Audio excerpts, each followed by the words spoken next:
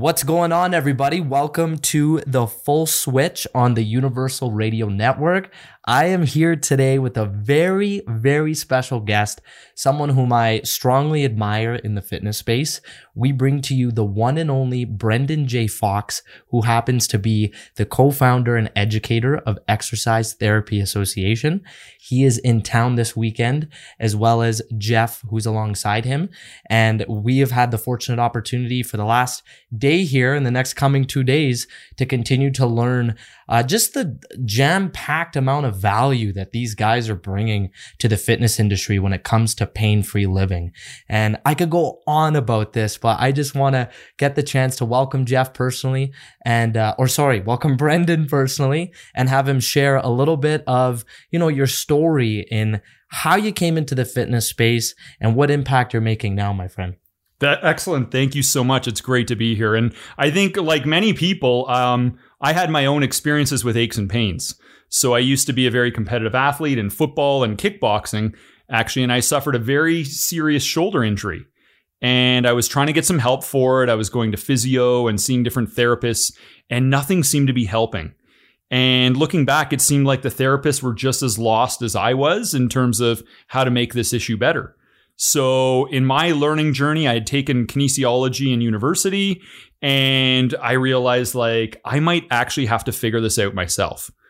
And so I just started taking every course I could, reading all the books and everything else. And I was my own first client as far as getting pain free. But then that set the momentum for a career in which I've just kind of enjoyed and been passionate about resolving aches and pains and injuries where traditional methods have failed. Wow. I really like how you said that you've practiced a lot of this personally on your own first. There was a lot of conversation back and forth on that with me and some of the students today in the class. Mm-hmm. And it's one of those concepts when you're in the health space where, I don't know if you've ever felt this way, but it's almost like before I periodize or program something for somebody, I want to make sure I at least try this for myself. Whether it's applicable or not, I want to just make sure that I know what it is that I'm about to do for somebody. And I don't know how much that resonates for you, Brendan, where, you've had, I believe, over 30,000 hours of logged training time with clients over the past many years you've been a trainer. And a lot of what we talk about on this show is making sure that, you are leading by example and you are ensuring that you're showing people a good example of what that looks like in the space you're in. And on this particular topic, when it comes to trying something out before you deliver that information to someone, how much does that resonate with you? And what does that trial period look like when it comes to programming before you give something? Well, it's a great point. And at the Exercise Therapy Association, we teach to everybody that the main way of coming to truth is through your own experience. And this was a necessity because I found that I learned things in school that didn't translate in the real world. I took things that I learned in courses, tried it in the real world, didn't work. So we're big fans of truth through experience. You need to test and see for yourself that something's going to actually work in the same way that, you could read a cookbook, but you can't really tell that the recipe is going to be good by just reading the ingredients. You need to prepare it and chef it up yourself. And I think that makes for a more authentic experience for our clients. And it also helps us to purify the actual truth and purify what can actually help. Because a lot of times the temptation in our industry is just blind belief or dogmatic thinking. I'm going to take this approach because this expert says to do it, or I'm going to give you these exercises for your back because this is what I learned in university. Whereas I find if we just always use truth through experience and test things out in the real world, then we're going to get closer to what can actually help people out. Yeah, I couldn't agree more. I find that we're sometimes we tend to give every single client, and this could be in any field, you can argue, the exact same prescription, we could call it, that we gave a client previous, and call that cheating, call that, beating around the bush and going the easy way. But in all actuality, I find what really makes something personalized is put the personal in personal training. And this is something I really learned from your programming and from your philosophy through your teachings, Brendan, is you say this a lot, is literally today we talked about how no one client should have the exact same mobility exercises, even in their warm up, as another person, because everyone, the way they move, the way they behave is going to be different from the other person. And to be honest, like when I put myself in the shoes of anyone that's new in the space of training or even in the health field or rather anything, there's that sense of faking it till you make it because no one wants to admit that they didn't know this because there's just so much you go in to the one certification you have, right? To that ticket that gets you in. And then you get this moment of realizing, wait a minute, I actually don't know anything and I have to learn constantly in order to get better. And there is that element of feeling like it's not going to be perfect yet, but is there any advice you can share to someone who is brand new to the space they're in? They're super excited about it, but then that excitement almost leaves as soon as they start because of the overwhelming feeling of, oh, I don't know anything actually. And I'm actually now one step closer to leaving because I don't want to come off like someone who doesn't know anything. Yeah, well, the first thing I would say is that I've been there. And I can relate. I had imposter syndrome big time when I started in the fitness industry as a personal trainer. I had finished university kinesiology. I'd taken a number of certifications, and then clients are showing up with piriformis syndrome and fibromyalgia and all these different things. And I'm like, I'm at a complete loss on what to do. I'm like, did I sleep in during class that one day in university? We covered piriformis syndrome. And then I researched it and I'm like, all the experts are at just as much of a loss on what to do on this. So I think I've been in that space, but I would also say that this industry, working as a health professional, it is worth sticking it out. It is worth putting in the effort to transition through those inescapable stages of your development. It's kind of like going for a swim in a lake. The water's really cold when you adjust, but then once you're in, it feels good. So as you're sort of learning to find your rhythm, it might be in a bit of an uncomfortable adjustment period, but it's going to feel good when you get in. And I think the key is to take the pressure off yourself. Don't pretend like you have the answer on everything because really that's inauthentic as well because we don't know for sure. Pitch everything as an experiment. So just say to your client, okay, well, you have this knee issue. We're going to try an experiment, right? Here's some stretches and exercises that could help. Or maybe it's a hip issue and just say, look, we're going to try an experiment and see if that helps. And I would just pitch everything in that way. Now, the best way to go about things, one of the greatest keys to success, I could say, for a fitness and health professional is that if a client shows up and they have an ache or a pain, rather than just blindly give them a series of stretches and exercises you think will help, it's good to have some sort of a success indicator, something that you test both before and after the drills you've prescribed. So I might have a movement that brings on pain for somebody, or I might do a functional assessment or a mobility assessment. And at the Exercise Therapy Association, we teach all of these feedback loops. So we test it out. We get a number behind it in terms of how they performed. Then we try out a series of movements and then we retest and see how much did we improve in our range of motion? How much more pain-free are they now? How much more functional are they now? And that way you can actually verify that something's helping. And then that makes your job more enjoyable because you're selling it to the client. You're actually showing your value. You're proving it to yourself. You're providing value. It makes it more exciting to show up knowing that you're being a force for good in the world instead of just hoping that what you're doing is good. So I'd say just take the wisdom up a notch, go to the second level in how you conduct yourself. And it's a lot more fun and you'll be able to help people even more. I love that you mentioned that because it gives certain indicators. You're gamifying the experience from the moment you have a consult with somebody. And that gamification comes from having numbers in place, having an idea of, when you're tracking where someone's pain is or how comfortable a movement feels out of 10. And then in total, you have a score that represents where they're currently at. And you could tell that person that, hey, you know what? There's some things we're going to go over today. And there's even more we could go over for the next 6 months to make you feel zero or close to no pain at all. Is that something you're worth is that worth the investment? And that in and of itself is selling the service that you're offering. And I love how you actually make a point to talk about that in Exercise Therapy Association, where no personal trainer signs up to become a glorified salesperson.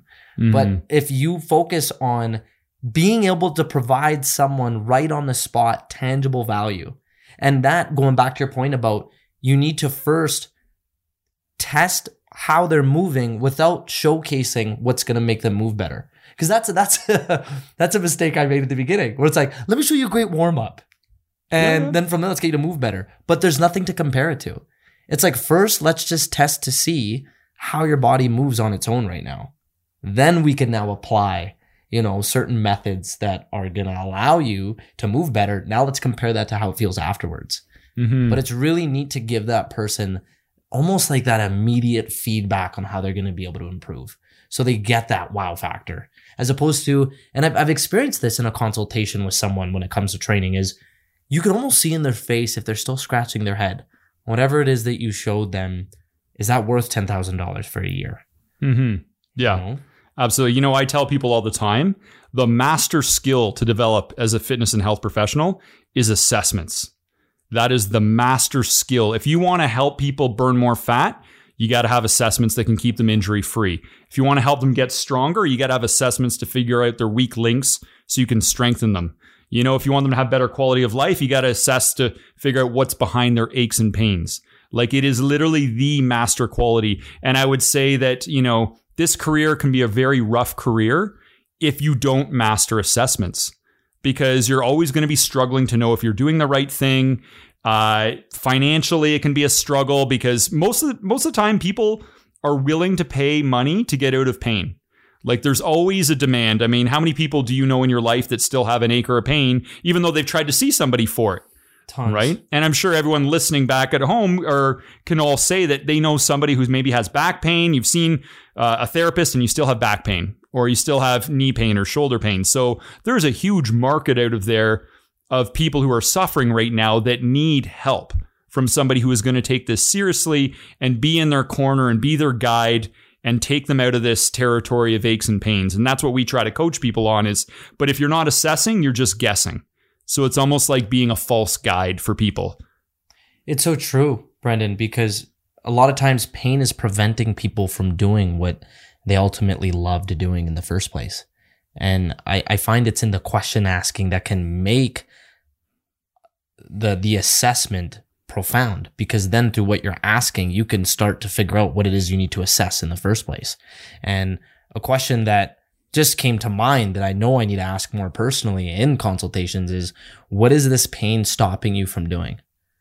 What is awesome. What is this preventing you from? Yeah. And maybe it's, you know what? For 2 years now, I haven't been able to go down the mountains and ski.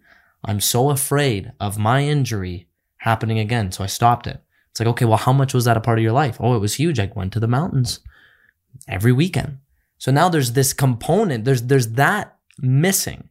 So by getting rid of the pain, you are then going to be able to share with them that, okay, if you're pain free, are you going to feel like you're going to be able to do what you love again? Well, yes, of course. I've been doing chiro here, physio there, this, that. Yeah. Nothing is working. And then you're now getting down to the root of what truly is missing in their life. Absolutely. I think that, for anyone who's inspired to help other people in their life, personal training is absolutely one of the best things to do. I would encourage people to consider getting into the field, and I would encourage people who are in the field to consider taking their skills to the next level, because not only, pain can be an all-consuming distraction for people. It can make them irritable and moody around their family and their kids and everything else. And what could be more fulfilling than truly helping somebody get their life back? And I think that's why it's worth investing the time, investing the effort to just take your wisdom and skills to the next level and actually make a sincere effort to truly understand what the problem is so you can give true solutions to help people make a breakthrough. 100%. I would like to know, just from your years of experience you've had, Brendan, if you can name a client, or if you can maybe have an idea of clients that you've gotten in front of where you recall who this person was the first day they sat down with you, how they showed up, what changed in their life beyond becoming healthier and pain-free. What are some things you've noticed that have astronomically improved in their life? based off of their experience with you. And I know it's a little bit of bragging here, but feel free to share with us how much of a difference that experience has made on their life in any way. Yeah, I mean, and for me, it would be bragging on the client's behalf because they're the true hero. We're just there to meant to be the guide. I know one of the clients I first had earlier on in my career, she was a young girl. She was 26. She was about 400 pounds. And so I'd have to meet her at the gym at 5 a.m. because she was too embarrassed to go at any other time when somebody might actually see her. So we started training 5 a.m. and the whole time, I had such tremendous respect for her and the journey that she's going through and the amount of inner strength it took to actually go to the gym every day when you're seeing, the gym is a place for very fit people and everything else. But I think what was happening was she was just in a dark place and she wanted to get back to being her again. Her whole life had just gone into a very dark place. So she ended up over the next 6 months, she lost, I think it was 140 pounds and got a boyfriend. And that was a big deal. Like, to me, that was bigger than just like winning the Super Bowl or the Stanley Cup. It's like she got a boyfriend. She became a mom, and it was such a far stretch, like finding a man and now being a mother and everything else from going back to just being in a really dark place. So for me, I've worked with professional athletes, NHL, CFL, like Olympic athletes and everything else. I've helped people win gold medals in the Olympics. But for me, I'm all about the unsung heroes of society. I'm all about, the soccer moms or the single moms that nobody really appreciates what they're doing, but they're working harder than anybody behind the scenes. And so for me, I've got past wanting to have all these high profile clients and celebrity clients and everything like that. To me, I'm more inspired by the everyday people and being their biggest fan. And I think, when you have a personal trainer, it's like having that number one fan that's in your corner, that understands the journey and understands the challenges and is seeing the best in you the whole time. And who couldn't benefit from something like that? I think we all need that sometimes. Life is hard enough as it is. We all need somebody in our corner that we can just kind of lean on to help us get through those dark times in life. I'm so glad you shared that, Brendan, because it reminds me once again, and I'm sure this is majority of our listeners that, are on the road or they're plugging in, listening to this right now, where again, it's the unsung heroes who are still working 40 to 50 hours a week, trying to do their best at their current position. They're trying to be the best mother or father. They're trying to be the best spouse. They're trying to be the best friend for their buddies. They're still trying to make sure that they're the best son or daughter. Like that's 5 major rocks in someone's life where a lot of our listeners and a lot of people that follow our journey, similar to us, are just trying to be the best at everything they're doing. And sometimes certain things take priority more than the other. But what's beautiful, again, about the concept of coming to a trainer is while you're trying to juggle all of these things that are serving others, here's your opportunity to serve yourself. Mm-hmm. And it's so beautiful how you shared with that particular person going from not wanting to be seen, perhaps even struggling with the concept of ever even having a partner in life, and then losing over 100 pounds and then having a boyfriend. And like what that does to your confidence. It's very cliche to say this, but just like when they're explaining in the airport, right, is like save yourself before you save another person. And it's like we just are built in a way, and I'm saying this as someone who doesn't even have kids, but I see this in my parents, is we're built the moment we have kids and the moment we're, getting older in life is to serve others. And you're the last person you think about because you're thinking about your kids first. You're thinking about your family first. But with me right now, with my team of 13 trainers and 100 plus clients, is all of our clients that have kids have told me that this is their safe haven. Right? This is their 1 hour they get 3 hours a week where nothing else matters except them and their health and the stories they get to share to their trainer. That's it.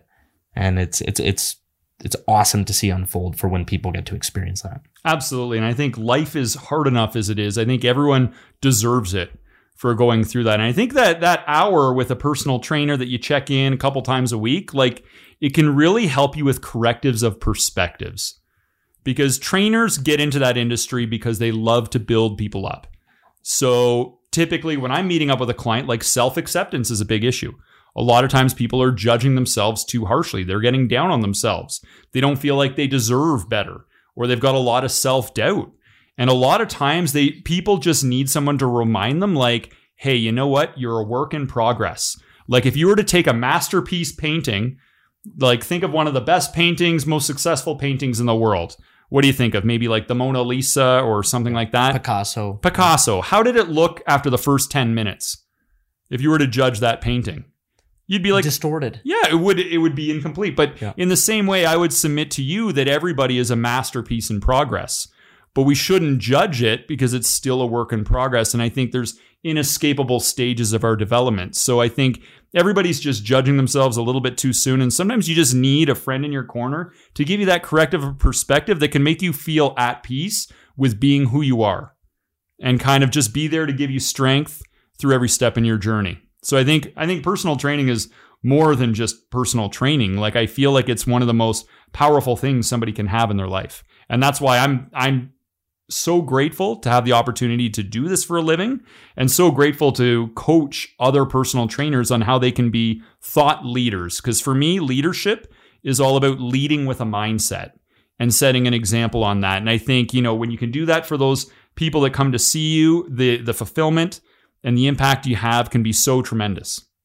I'm glad you mentioned impact because I genuinely, Brendan, thought about this today in class. While you were teaching and, everyone's hands were coming up when Jeff's like, who's going to be able to gain a new client from doing this? And everyone's hands go up and who feels like they got value today? And everyone's hand went up. And I just started thinking like how much of that indirect impact you must feel like you are making through Exercise Therapy Association by knowing that you're creating this behavior change for personal trainers because you're seeing the buy-in, you're seeing the time and energy that they're investing in this course, and they're going to take this information and they're going to do it with people in their gym, and it's going to make a difference. And I think that's a really cool thing about saying like you reach a point in life where you have a certain amount of power and there's a certain amount of influence you carry, and what you're saying and what you're doing with other people that have a different level of power. Because people are going to trust them and believe that they're the go-to person to, go through the assessments and go through the protocol. And it's just something I wanted to add and share where I can't imagine what that must feel like, where you genuinely know you're now a part of making a difference in 1,000 people's lives. And that was something as a trainer that, to be honest, I struggled with, where I would rather be the unspoken hero behind the scenes, making more of a bigger impact than the trainer who's making an astronomical difference in 15 people's lives. And there's nothing wrong with that. But again, going back to the concept of leadership and knowing why you want to be a leader in the first place, it's not because of money. It's not because of status. It's not because of ego. I feel like it's a lot of what we're talking about is the concept of, that through a certain level of education you now have, it's almost like you are now meant and needed to deliver this to whoever it is that can carry this to 15 people each. For you to then be like, you know what? I may not see it, but I feel like I know that 1,000 lives are being changed through my model that I've created. So I think there's two parts to that I like to discuss. One is humility hygiene, and the other is happiness, paths to happiness. I think, in my own life journey, and I think a lot of us are learning this, there tends to be two paths to happiness. There's sort of the self-indulgent happiness, creating happiness for ourselves. And then there's finding happiness in creating happiness for others. And what I find is there's a greater, more lasting happiness in finding your joy and creating joy for others. So for me, I find greater happiness in coaching a student and hearing their success story, and then even creating a success story for myself. And I think that's part of the teacher's journey. That's part of the leader's journey and I know there were some studies done on this where they'd give participants $1,000 and they'd say, go spend this $1,000 on you this week. And then they'd give people $1,000 and say, spend this $1,000 on others. And what they found was at the end of the week, people were pretty happy. But if you were doing the self-indulgent happiness, your happiness pretty much died off at the end of the week. But those who had found happiness for others, a month later, they are still happy because they're happy about who they are, the impact they've had, and they look back and it brings them happiness to remember what they did for others. And then those who witnessed what they did for others, they get some happiness from it. The people they've helped get happiness from it. It just exponentially increases. It's kind of like that movie, Pay It Forward. It was a very inspirational movie for me back in the day. So I'm always looking for opportunities to find happiness and creating happiness for others. And I'd encourage other people to experiment with that in their own lives. So I think that's one of the things being in that position. The other thing is, you talk about creating a model, and this model is influencing other health professionals that are influencing clients, and it's all rippling out and everything else. And I think this is a very, it can be a very pivotal situation to be in, because if you look back in human history, how much has ego been the enemy that took down many great warriors and successful people and the like? Like, how much has a big ego caused big problems in someone's life? Big time. Ego is the enemy, right? Absolutely. So I think one of the keys we need to do is going back to gamification. I think one of our first bosses we have to face is self-doubt. You have to believe in yourself first. And then later on down the road, ego is going to show up. You're going to start to have some success, and people are going to flatter you and they're going to compliment you. And if you absorb it, it can grow. It can make the head grow. And then when the ego starts to grow, it's a bad idea, because what really sinks in is ingratitude. Okay. So if somebody's saying to me like, okay, well, you created this system and, you kind of made up all this stuff, and through your experience, now it's helping all these people. I try to take that pride and turn it into gratitude. And the way I do it is a simple little game. And I do this all the time. I call it humility hygiene. Okay. Because if we get ego, it starts to stink. And, if you let the ego build up. So what I do is this. If somebody compliments me on an achievement or something like that, I ask myself, who had to do a good job so I could do a good job? Okay. So I think, okay, I 100% accomplished this by myself. Hold on. That's a bad idea to think that way. Who had to do a good job so I could do a good job? And then I think, okay, well, first of all, on the very surface level, I've got my business partner, Jeff, and he's the one who convinced me to teach anyway. I didn't even want to be a teacher. I was happy just training people, right? Yeah. And then I've got students who invested their money.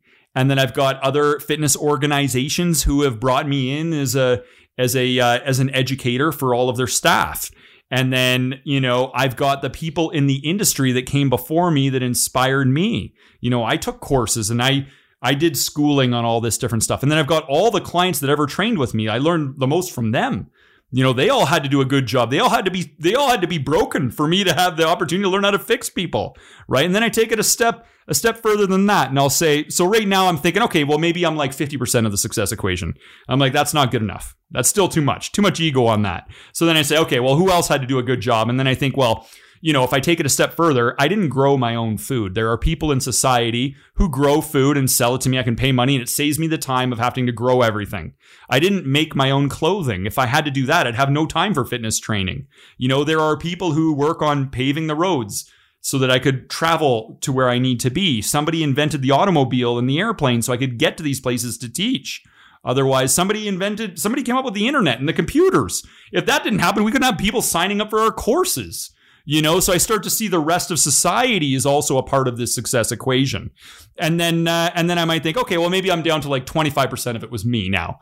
Right. And I'm like, say 1% at that point. And then I'm like, okay, well, what were the invisible forces that supported me? Because I'm like, am I really the source of the good ideas, or do they just come, like my brain's like a receiver and these ideas are coming from sources I don't know and they're showing up as an intuitive guidance or something like that? I'm not even sure I'm the source of my own good ideas or intuitions, right? And then there's also some sort of an invisible force that beats my heart for me when I'm sleeping. If I had to beat my own heart, I would have forgotten that long ago and I'd be dead by now. I forget where I leave my car keys half the time, right? Or sometimes I walk into a room and I forget why I walked in there. If I had to beat my own heart, I'd be long gone by now, right? And then there's a force that's working my immune system for me, keeping me from getting sick. There's a force that digests my food for me. Like, I eat food and it's a mystery what happens after that. I don't know how the nutrients get broken down and go to the body parts that need it. There is clearly an intelligent and intentional force that's supporting me. It keeps me breathing at night and everything else. So now I'm like, you know what? I am less than 1% of the success equation. So instead of being proud, like, oh, I created this system and it's influencing all these people and making lives better, I'm like, no, I am grateful to have this experience, but really I am not the doer. And I think when we get to that point, that's where we become our best.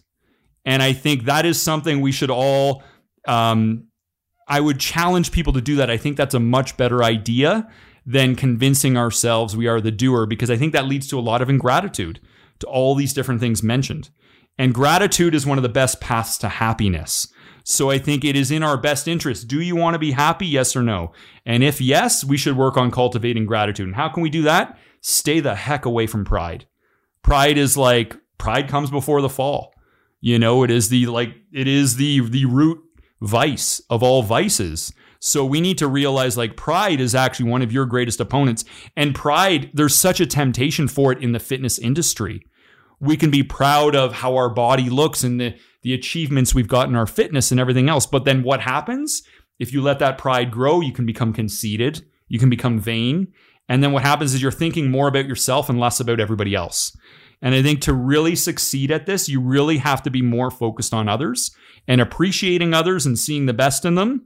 And I think we really have the greatest strength in this industry when we realize that we're just not the doer. There's all these other forces out there supporting us. Brendan J. Fox for president, ladies and gentlemen. Holy moly. That would be what you just said, the formula for living a happy, fulfillful life.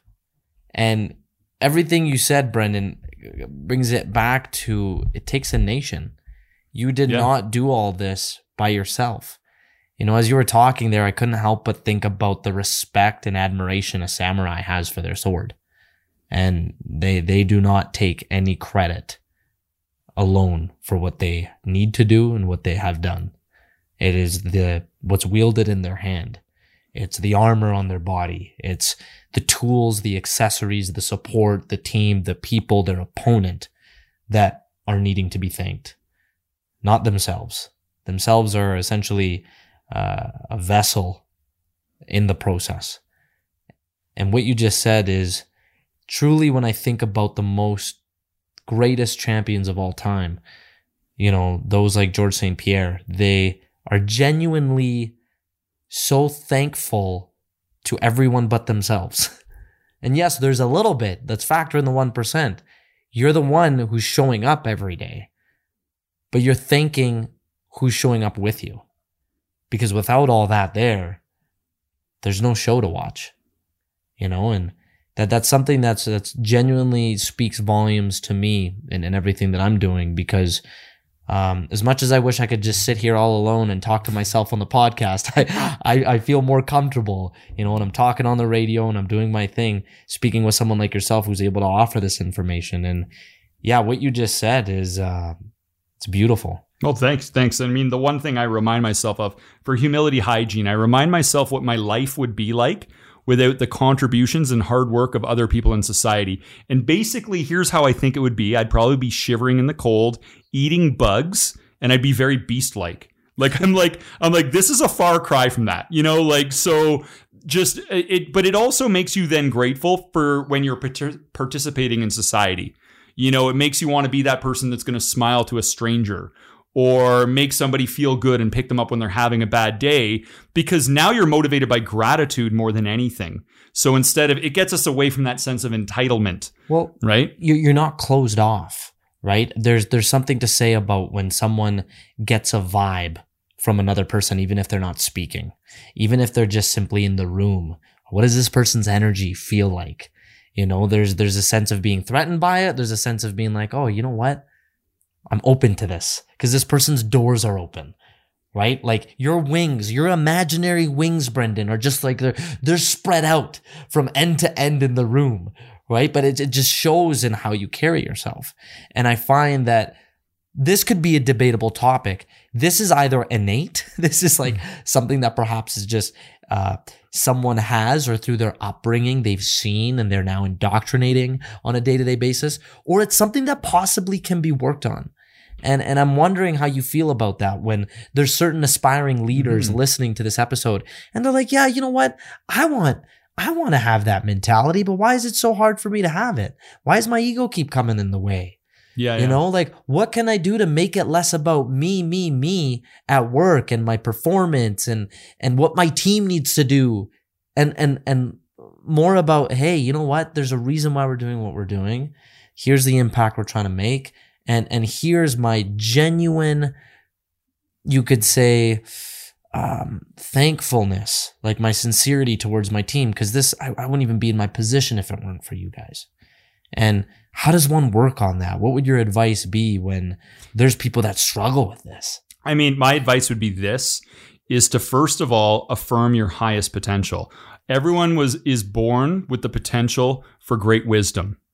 And we're all on the journey to actualize that great wisdom we have the potential to have, right? Some people take it more seriously than others. I think wisdom is your greatest investment.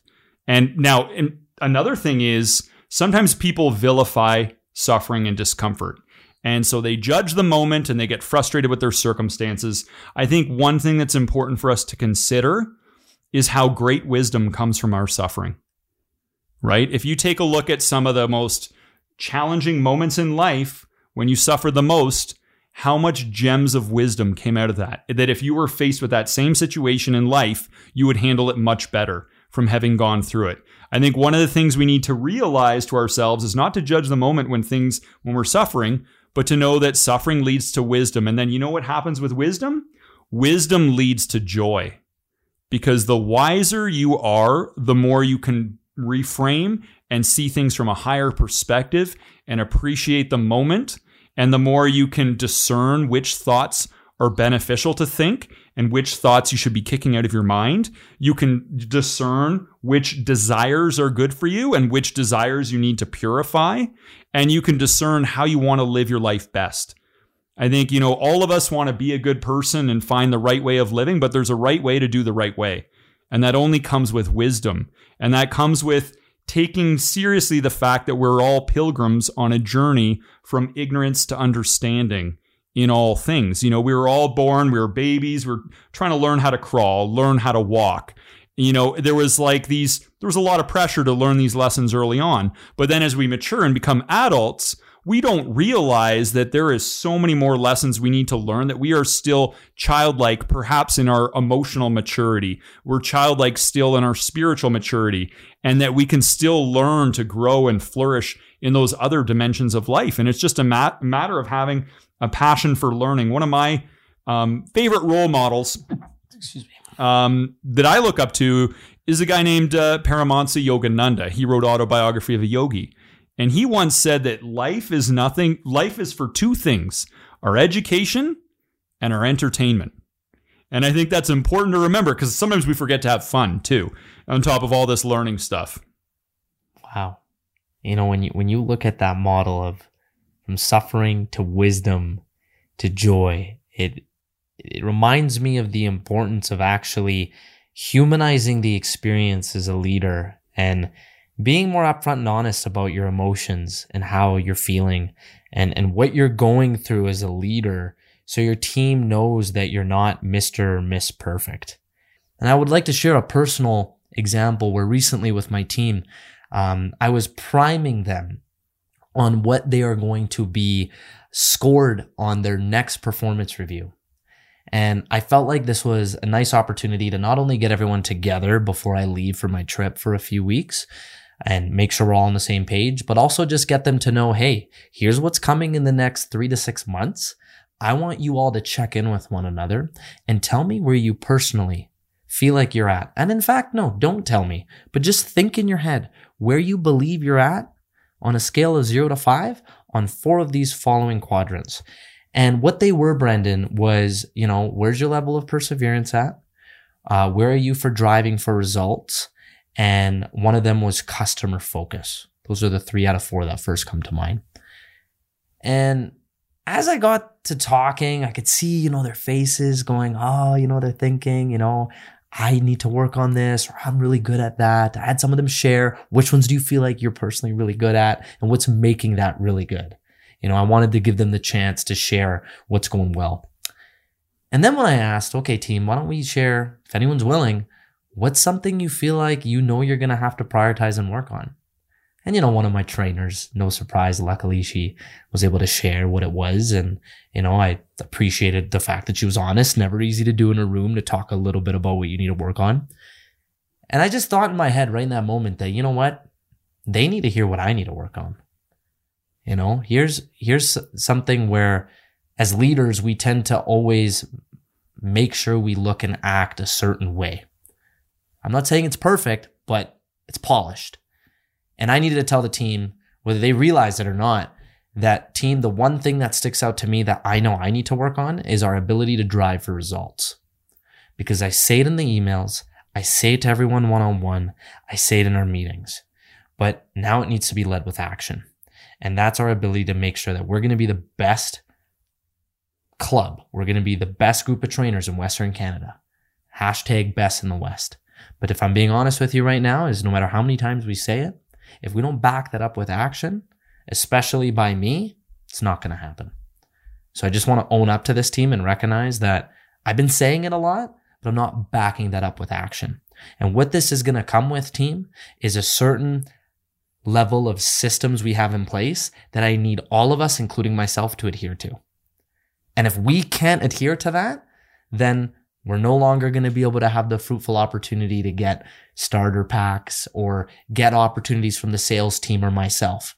You need to make sure we are now following ourselves with the highest standard, because that is what the best does. Right now, we're all kind of just going through the motions. Maybe one day we don't actively go and network with people on the floor. We can't have that anymore. So for what I've been doing as a leader, I'll be honest, is I've been too nice. I've been too easy on you guys. And I know this sounds like I'm about to be tougher, but that's the bar we've set. And right now, I need to make sure that I'm setting that, because no one else is. So team, going forward, here's the system. Here's what we're following through. If we can't, then you're going to lose out on the opportunities that just get handed to you. And I recognize that, okay, here's my opportunity to mention the struggle, because once again, for someone like myself who wants to make the vibe and the atmosphere fun and exciting, I, as a leader, struggle, Brendan, to have these really tough, hard-hitting conversations that are going to potentially make someone no longer want to be a part of the team. But now that I've mentioned the standard and I got us back to the type of winning culture I want us to have, this is how I want people to show up every day. And if you can't be a part of the system, you at least now know what you're not going to get anymore. And I'm glad I did that, because it allowed me to express something that it's not a comfortable conversation to have, because it starts with you. And I followed that up back to our point about humility, hygiene. Humility, yes, hygiene. I was like, help me finish this. Yeah. With humility, hygiene, I told the team, I said, listen, I also want to recognize and call this a compliment sandwich, if you will. But I wanted to tell them right afterwards that, team, before I leave this meeting, I want you to know that as often as I go pursue my dreams competing in jiu-jitsu, I nearly do not thank you all enough. And I would not be able to go this often if you all didn't perform so well and take care of your clients and make sure that we're running a smooth, well-oiled machine here where people are getting taken care of. And if I left this often and that wasn't done, I wouldn't be allowed to leave, because there would just be way too many fires to put out. So I want to thank each and every single one of you for, whether I'm in the building or not, you're getting the job done. And I'm just glad I was beautiful. able to do that. They are part of your success equation, right? If you don't have a team, you can't be there helping people. There may not even be a training department there. They are part of every one of your success equations. Well, and that's why I never told them this, but I'm sure they know. And I'll be very honest with this, is I said, team, I want you all to understand that collectively, how you all do is how I'm doing. That's just the way our structure is. So just know that at the end of the day, yes, I care a lot about each and every single one of your individual performances, but collectively, it's yielding what I am a part of in that equation of helping everyone out. Yeah. So it's something that I know some leaders aren't comfortable sharing how things look for their performance behind the scenes. But what I've been working on lately, Brendan, as a leader in the fitness space is trying to just be more authentic and less robotic. Yeah. And I mean, that's part of the leader's journey. You're on the leader's journey right now. I've been on that leader's journey with my own team back in Toronto. And, when I was there, we started with 4 trainers and we got up to 48. It's insane. At one point. So hiring and training and mentoring and everything else. And part of that leader's journey is trying to come up with that game plan that's really going to help us win. And I cycled through so many different game plans. I said, okay, this is a system we're going to follow and this is going to help us win. And I was like, okay, that system took us from here to here. We're going to need a different system to get us to the next level. And then we're going to need a different one after that. And I just kept evolving in terms of what I thought was a good idea to create the most success for the team. And then where I ended up was completely different place when I started. So where I ended up, my performance evaluations were pretty much focused on what is your level of effort on your own self-improvement on a scale of 1 to 10, and why do you give yourself that score? And what do you want to learn about next? And what I would do is I decided that it all came down to everyone being the best version of themselves. Some trainers would want to specialize in kettlebells. Others would want to specialize in hands-on stretching. Others would want to specialize in combat training. And all I did was I kept people accountable to their learning journey on whatever path felt right for them.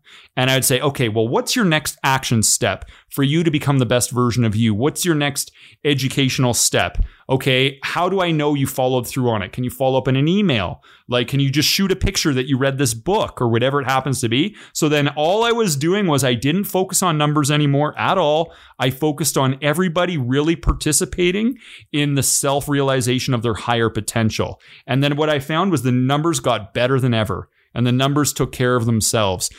A guy named Jack Dixon once said that if you focus on results, you don't see change. But when you focus on change, you'll see results. And so what I was doing was I was inspiring everybody to be the best version of themselves. And then the meetings I had with people were so comfortable because they just knew that I'm just going to keep you accountable to becoming the hero you were always meant to be. Because I think every trainer has the potential inside them to be 10 out of 10 creative. It's there. They can all be 10 out of 10 disciplined. They can all be 10 out of 10 loving and caring for people. Everybody can be 10 out of 10 on every character strength. And that potential is inherent to all of us. And so what I'm doing as a leader is my goal is to see the best in every single person and hold them to that vision when they don't see the best in themselves. And I need to remind them who they are and what they're capable of. And all I'm trying to inspire them to do is do a better job of helping everybody else, because when you're better, you can help everyone else be better. And that's why I think it's just so important that really our best investment is in our own wisdom, because when you're wiser, you can do everything better. You can help more people. And that's all I was focusing on with my training team by the end of my journey, and I was doing that for 14 years. So it took me a while to get to that point, but there's many different levels in which we think this is a good idea. And then we think that is a good idea. And I realized in the end, as much as I thought I knew things, I didn't really know what I didn't know. And that was the most humbling thing. And now I'm at a part. One of the things I often tell myself is that the universe is infinite and so is my ignorance. There's always so much more to learn. I don't know what that, and I mean, and that really is true. As much as we think we might know a lot, compared against all space and time and all the truths of reality and everything else, I don't even know a speck on a speck of the sum total of all truth and wisdom. Right? But I know that the more that I try to learn the next thing for me, the better things get every step of the way.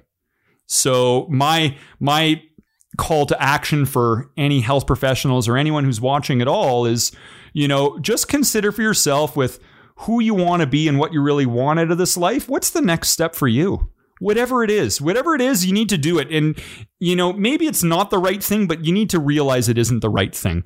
Maybe you think, it's if I do this, that'll take my life to the next level. If I do that, and then maybe you find out it doesn't. But when you go through that process, the wrong way becomes the right way, because then you try something else and you try something else. And eventually you figure out what's really going to take you to that self-realization of your potential. Wow. And what I love about what you just shared, Brendan, is when you genuinely take care of your people, they're going to take care of what they need to do. They're going to take care of their people. They're going to take care of what needs to get done. And you're inspecting the quality of their lifestyle. And there's nothing more important than that when you're leading anyone in the health space.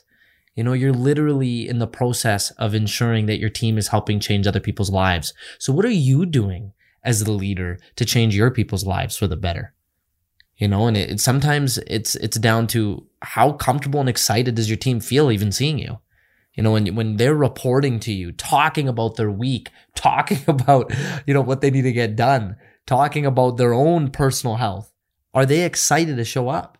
And I'll never forget who I ended up rehiring into Good Life is someone that said, Kenny, I loved my job, but you know what ended up making me leave? It was the person that was supervising me. They would say, I would count down the days and I'd be scared for our one-on-one meeting. Mm-hmm. And can you promise me something? I'd say, what? Promise me you won't make me scared for when I need to see you. And we talked about it. And I loved how one of the other trainers who's really good friends with them said, listen, there's one thing I look forward to other than training my clients. It's going and seeing Kenny. Love it. And I love that he said that. And not to humble brag here or anything, but I'm just trying to resonate and recognize that what you said is so important. And it's always a work in progress, right? Because there's metrics you have to hit. There's making sure you want to have food on the table for your trainers, and you recognize that, there's this timeline and window where if they keep not seeing any success for themselves or do the job, they're going to be 1 foot in, 1 foot out, right? Just like anyone who starts a new position and they're not seeing the money come in. But when they're patient, when you're able to actually help them out, when you're asking about how their workouts and their personal life is going, it's beautiful. Yeah. And for me, I find that the best thing to do, the best attitude in this career is to think long term. And here's why. Just think about all the advantages of being a trainer. You get to wear comfortable clothes. You're hanging out at the gym with cool people. You get to make a real difference in people's lives. You get to have such creative freedom on what you do. The people that are there really do want to see you. They're paying money out of pocket, good money, to go and see you, right? You can still have freedom with your schedule. And, if you need an hour off here and there, you can make it happen, right? It's such an amazing profession when you compare it against all the professions on planet Earth. This is literally one of the top professions, especially in a country like in North America and Canada, right? Living in Canada as a personal trainer, that's got to be one of the top picks. If you're to play the game Planet Earth as a human, you know what I'm saying? So it really is one of those amazing professions. But the attitude I had right away was, oh my gosh, if it's actually possible to make a living in this, I want to just plan it out like I'm going to do it for the rest of my life. I'd love to be like an 85-year-old personal trainer and know that I did personal training for literally like 65 years or whatever, right? So I thought, I'm just going to invest all the money I can into my education to start. So I came out of university and I was in debt, I think like $18,000 in student loans and something. And I thought, I'm already in debt $18,000. What's another $10,000? So I just literally put everything on my credit card. And I was traveling around taking courses, and I did not bat an eye because I thought, if I learn something now, I get the payoff for the next 60 years. Okay, so it's an amazing return on investment. This is worth going into debt for. Okay, so what I did was I took all the courses I could, but every time I did and I took a course, I enjoyed my job more because I had more tools in my toolbox to win and to help my clients win. And that became so much more fulfilling. So I fell even more in love with my job the more I learned. And I would say anybody who's in this profession, try to fall in love with it as best you can. And the best way to fall in love with it is to learn what you can to succeed at the job. And you'll realize that this literally can be the best job in the world. But the key is you can't judge the moment. You can't think short term, dollars and cents, and think about tomorrow. Like, you got to think long game, because anyone who's always been like, well, I don't have that money right now. It's like, that is the defeatist attitude, and you've already lost the battle inside. You've lost to the undisciplined mind. It is way easier to make back that money when you're better and you're in more demand and you're making more money. So the idea is just invest in your future self. Make it a gift to the future version of you by becoming the best version of you today. Absolutely brilliant. And I find from a change behavior and psychology perspective, we need to treat whatever it is that you want to embark and learn on the same way you did or are going to and going into a university institution.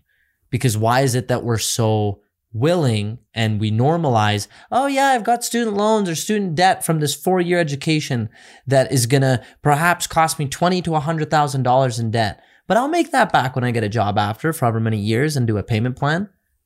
So it's like, okay, well, let's just say in other ways of certifications or reading books or going to seminars or traveling to a certain destination that's going to make you a better version of yourself. Why are we not treating it with that same respect? And to Brendan's point here, what a great way of recognizing that, you know what, maybe it's a certain amount a year, or maybe it's, I see an opportunity that's going to make me better at what I do. There's my ROI right there. I'm going to have material at my disposal that is going to allow me to change the game of what I'm currently doing and offering.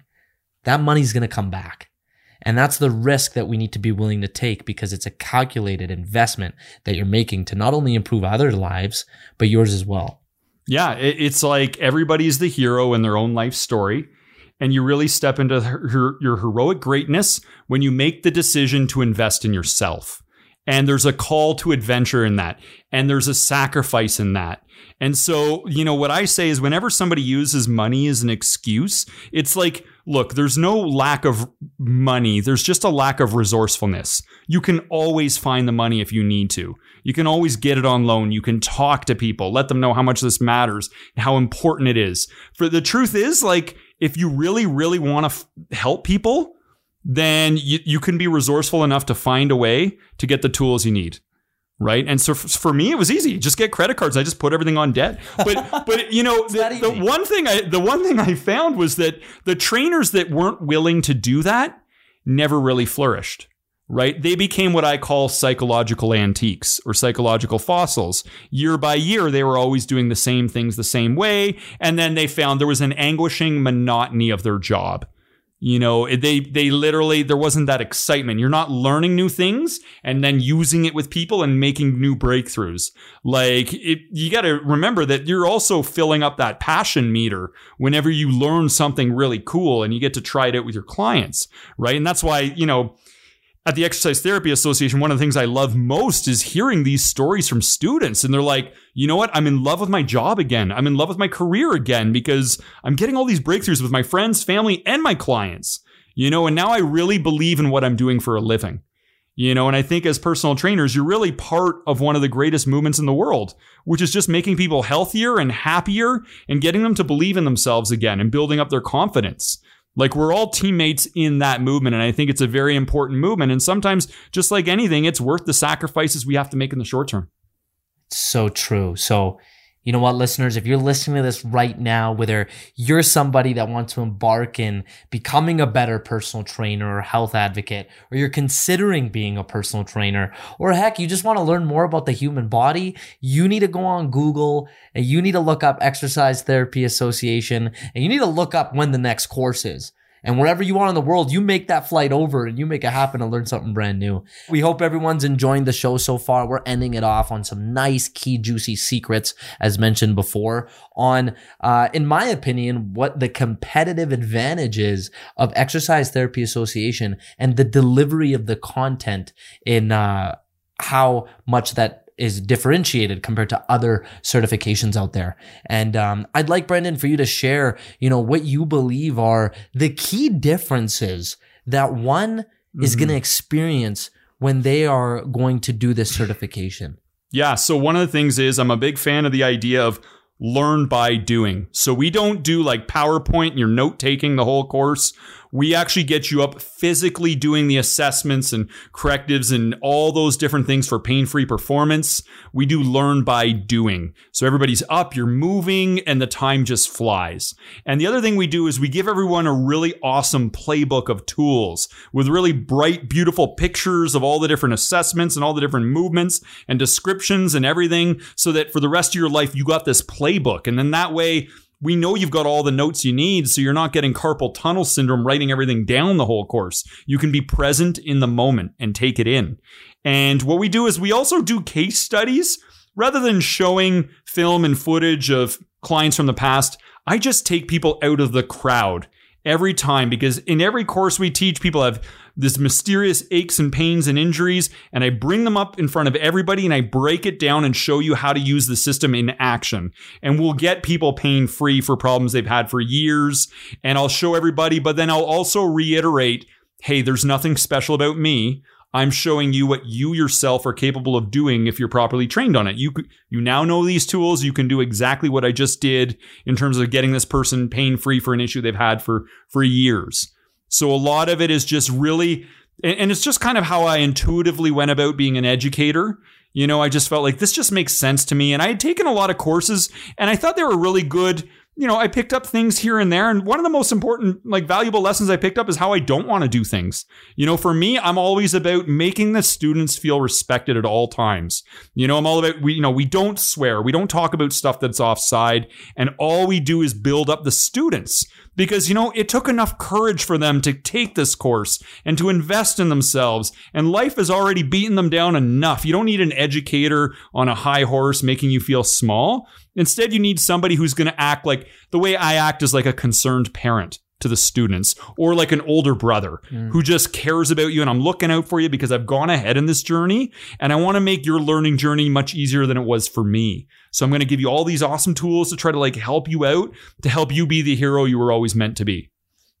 That is truly sensational. And that is honestly how I believe if every leader and every educator out there led with that mentality, we would just be creating ground-shaking results in people's learning efforts and styles and how they then take that information and apply it.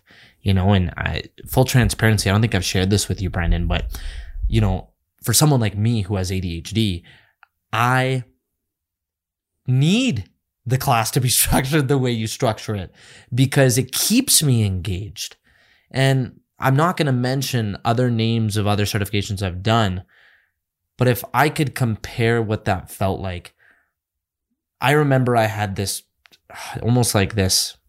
This was like my final straw moment because I'm recently diagnosed with ADHD, and it really upset me when this happened. I went into this space because I'm really passionate about it. And, this is a journey that for many of you who don't know, who are listeners, our podcast listeners are aware of this. People, my friends and my network know this, is I've always thrived to want to do something I love and be able to make a living from it. And I'm doing that now in the health and fitness space. But there was this one course I've done, and I remember I felt like the educator was doing everything just fine. They knew their stuff. It was exciting material, but my mind kept drifting off. And I started to realize that this is something that I definitely need to look into, is my memory recall and my ability of my mind going in other places. Before, I just used to think it was just because it was boring material I was learning. But now, the first time in my life, it's material that I'm passionate about and I want to learn. Why do I keep drifting away? And it was too much of the same thing for too long. It was instructor talks, you listen, hour and a half goes by, let's take a break. And I couldn't do it. And when I see how you structure and educate your students, is the first word that comes to mind, Brendan, is inclusivity. Is when you look and see how people feel walking into your course, from the moment everyone leaves, everyone's high-fiving and hugging. And it's because you're getting people involved with one another and not just you. And you're getting people to break out into sessions and actually drill. And I love that you said that today. It's no matter how much you learn, what matters is what you drill is what's going to stick. We talk a lot about that in martial arts and jiu-jitsu. right? I could watch UFC all day. Doesn't mean I'm going to be this expert MMA fighter. I have to try it out. So, moral of the story there is I just love how you give every possible way, from the hands-on worksheets to actually doing it yourself with a partner to, hey, why doesn't everyone just share their own personal issues with their bodies and let's see if we could fix it? It just creates such a fun, loving, exciting atmosphere to learn. And that's my Exercise Therapy Association testimonial, if you will. And I just appreciate everything that you guys are doing. Well, it's an honor and a pleasure to be able to have this opportunity to travel around and coaching and helping everyone and everything else. And we're just grateful to do it. And so that gratitude inspires the way we teach. Yes. And I hope that comes across, and all the students are a part of that. Every time I go and teach a course, I'm just so impressed with, I just fell in love with 25 people, because the minute I meet people, I'm just seeing the best in them. They just feel like long lost friends. The minute we get in there and it's just like, hey, look, I'm just going to help you on the next step in your journey, and you're going to go out there and be the hero you were always meant to be. And that's what we're all about at the Exercise Therapy Association. Just being a friend to everybody and helping everyone get to the next level. That's the best. Ladies and gentlemen, I hope that you found a ton of value on Full Switch today. If this is something that you enjoyed, please, tune in again every Friday from 6 p.m. to 7:30, where we bring on thought leaders just like Brendan J. Fox himself to share tips and strategies on how you can become a better leader in your own respective space. So before we get out of here today, we're going to have Brendan share with us how we can find him, where we could continue to follow his journey and see what ETA is all about. Perfect. Stay in touch with us. Let's be friends. Help us help you. ExerciseTherapyAssociation.com. We're on Instagram. We're on Facebook and YouTube and everything else. Just, get on our lists, and so we can keep in touch with you through emails and let you know when we're going to be around, and hopefully we can meet up. And on top of that, I just want to say, Kenny, to yourself and Adriel and everyone behind this podcast, I just want to honor you on behalf of everyone who's listening, because what you're doing is truly a gift to suffering humanity. You're bringing wisdom and perspective that's empowering to a lot of people, and you probably don't hear it enough. And I know that there's so many hours behind the scenes that goes into doing what you guys do. And so for once, if it hasn't been done yet, on behalf of the audience, I just want to say thank you so much for the beautiful gift of love and wisdom that you're committed to giving to society freely. Thank you so much, Brendan. That means a lot. Thank you. That's a wrap. Thank you.